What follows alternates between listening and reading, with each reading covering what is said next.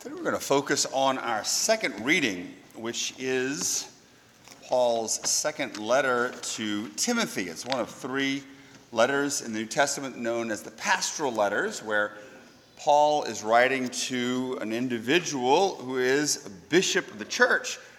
First two, 1 and 2 Timothy, writing to Timothy, who was someone who traveled with Paul in his apostolic journey, and then was made bishop of Ephesus, which would be in modern-day Turkey. And so he is giving him advice, giving him encouragement, and saying today that he needs to avoid cowardice because of the gift that he received whenever he laid hands on him. He was given a spirit not of cowardice, but of power and love and self-control, and to not be ashamed of his testimony. And so in calling him not to be a coward, he's actually calling him to be courageous, to live out that virtue of courage, also known as fortitude. And so courage is a virtue. It's something that's human, that we can practice it. We can work on it as human individuals, but we also believe that it is a gift of the Holy Spirit. And St. Thomas Aquinas, in talking about this virtue of courage, says that it has two main elements. One, to attack, to go and bring the gospel, to go and do something courageous. Gospel, of course, is something that would be courageous for a Christian. But the other aspect is to be able to endure attack. When people are coming after you, when you're enduring persecution, the courageous person is able to do both. And so if we take what Paul is saying, is that bishops need to be courageous, not only in what they say and do, but also in their ability to endure persecution. Then and now, the bishops, the shepherds, the pastors of the church need to be courageous, and it's an essential virtue to proclaim the gospel in and out of season, to talk about truth whenever it is very uncomfortable to do so, but also to be able to endure persecution, particularly when it comes to being attacked for the faith. You look at the early church, many of those first bishops died as martyrs, but they died courageously enduring attack from their enemies. And so as a bishop, this is part of the burden of the office. The shepherd has to lay his life down for the sheep, or at least be willing to. The burden of the office, and it's a unique share in the cross. But what the biggest difficulty for a bishop is, for challenging and living out that life of courage, is not when he's attacked by unbelievers, not when he is attacked by people who are not Christians or people who do not belong to their diocese, but instead when he's attacked by members of his own flock.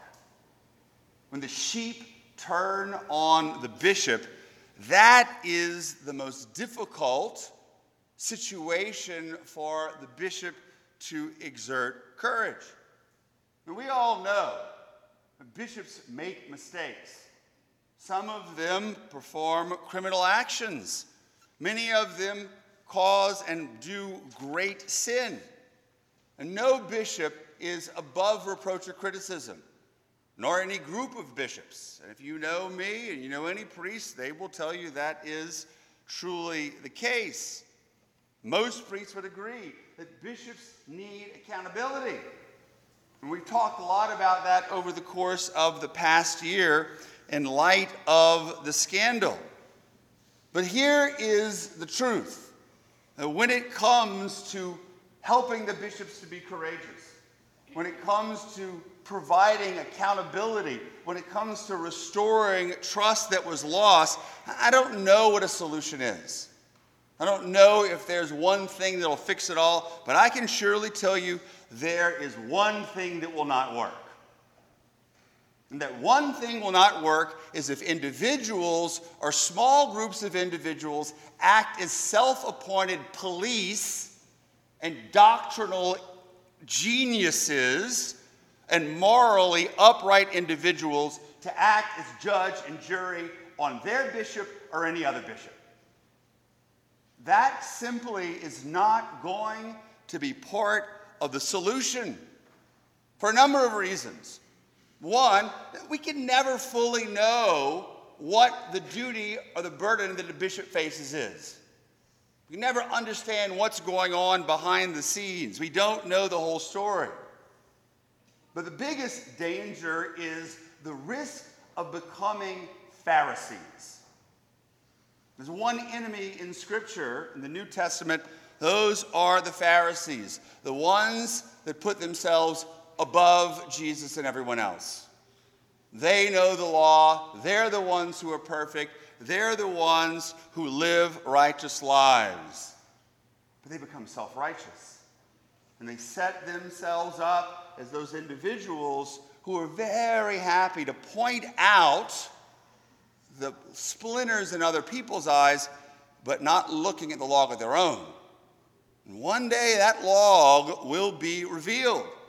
We've got to be very, very careful in doing this type of thing. And I'm not saying anyone here is doing it, but it's something that is becoming more and more prevalent in the church. But what's worse, though, today, unlike 500 years ago or 1,000 years ago, is the reality is you could have individuals who want to criticize and tear down bishops, but now they have social media to do it. Now they can take their message and disseminate it everywhere and ruin people's reputations, jeopardize their ability to govern. And people that have no idea what's going on, have no idea of any reality, are going to sit there and tear the bishops to shreds just because it's the thing to do. Spreading lies, spreading falsehood, and speaking tremendously uncharitably.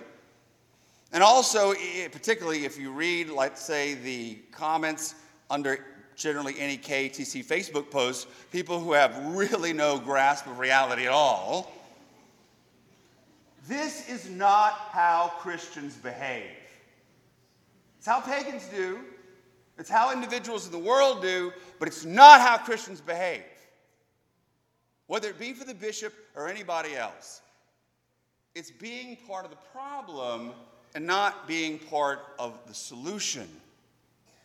And so, in the first letter that Paul writes to Timothy, that we actually began reading in the Liturgy of the Hours today, Paul says to Timothy that it's a good thing to aspire to be a bishop.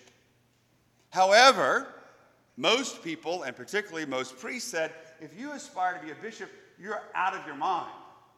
You should be institutionalized. There is absolutely no way anyone, particularly today, wants to be a bishop. And the truth is, there are so many priests who are being asked to be bishops that are turning it down. Rumor has it, actually more than rumor has it, the nuncio, the person who calls and contacts them to say the Holy Father wants you to be a bishop, tells them if they say no, I need you to fly to Rome and tell the Pope yourself. That's how bad it is. No one wants this burden. And they know that to be a bishop, you're going to be attacked. You're going to have courage to proclaim the gospel. But now they know that it's going to be so much more difficult when people who are their own flock are leading the charge against them. It may be a small group, but they can be very, very loud as a result of social media.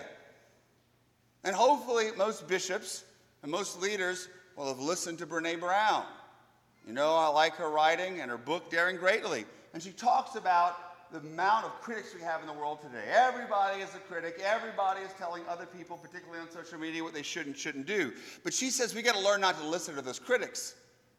Until you get into the arena, you have no right to criticize. Until you understand what it takes to be a bishop, to be a shepherd, you got no right to sit there and rip people to shreds. You can offer suggestions. You might be able to say something face to face, but to get online and rip people down doesn't work for anyone, but especially for Christians and especially for Catholics. And so what's happening now is that bishops and pastors, because of this, find it difficult to be courageous. And many of them, as you might imagine, are demoralized, isolated, and filled with shame, sometimes for things they didn't even do. Imagine how you would feel. Imagine how I would feel if someone would get online and just completely trash us for something they know nothing about. But yet, we find it so easy to do to individuals online when we don't know the full story. And yes, the church is under attack. Yes, people don't appreciate or understand Christianity, but a house divided against itself will not stand.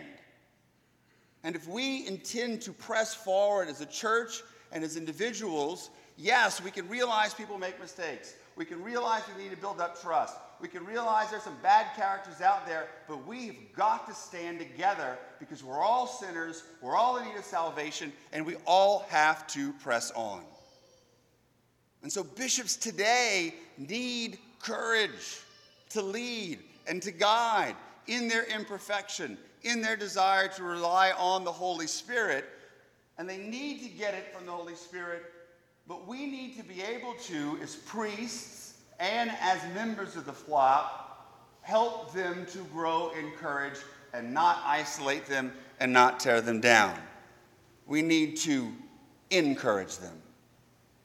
We need to encourage our shepherds. We need to encourage our bishops. This is the whole purpose of Paul's 2 letters to Timothy. Not to write and say, Timothy, you're a jerk, you're doing all these things wrong. And Paul had every right to criticize. He was in the arena. But he was there to build them up. To say, watch out for this, don't do this, here's a suggestion. Even take a little wine for your stomach because I hear you're not feeling too great. To build Timothy up. We need to encourage our shepherds. So how do we do it? I'm going to give you 3 ways. First of all, and most importantly, pray. Pray for our bishops specifically. We do it every day at Mass. But how many Catholics really make it a point every day to pray for their bishop? To pray they can be courageous. To pray they can be built up in the Spirit. Number 2, I would suggest writing the bishop a letter. A letter of encouragement and saying, Bishop, boy, I know it's rough what you're doing. I can't even imagine the burden, but we're here to help you. Anything that I can do to help you, I am willing to do that. It's going to build the bishop up. You can find his address online. But third and finally, and this is probably the most important and maybe the most difficult for me to really be able to explain. Most people have never met or never had a real conversation with their bishop or any bishop. The bishop is just this idea of an individual who supposedly guides the church and he wears a pointy hat and he comes to confirm you when you're 17 years old. I don't know the bishop as a human, as a real person who has ideas and a history and feelings, because they tend to be so removed. And it's really, really, really easy for all of us to criticize and tear down people who we don't know, who we've never met, particularly online or in the media. They become sort of these abstract figures that aren't real persons, whether they be celebrities or politicians or church figures. We've got to come to understand that he's real. Because when we realize that another person is real, it's so much easier for us to encourage them, but it's also so much easier for us to grant mercy and a little bit of understanding. I think of the video that passed around the internet this week of Brant Jean, the brother of that young man who was killed by the Dallas policewoman Amber Guyger. And most of you have probably seen this. She walked into what she thought was her apartment. It was another guy's apartment, shot the man there and killed him. And people destroyed her online. And she did something wrong, and justice was served. But the brother got there on the stand and said, I forgive you. I want you to know salvation. And then went and hugged that woman. And if you watch the video, it's almost impossible for you not to be struck with emotion. This guy realized she's a real person. And yes, she needs to serve justice. And yes, there are a lot of wrong things going on in our nation. but this person needed mercy. He was able to get beyond the fact that she was just a policewoman. It's a real person in need of support, in need of mercy. And I bet that embrace gave her the courage to face what she had to face. Now, I'm not saying when you see the bishop at Albertsons, you should go give him a hug. It might freak him out. But the more we can realize that our leaders in the church, people that we don't know, are human, more likely we are to have a little bit of empathy and to be able to offer that encouragement that we all need to get through our daily lives, to live our faith, particularly as members of the flock of the Church of Jesus Christ as we pass through the valley of this life. Amen.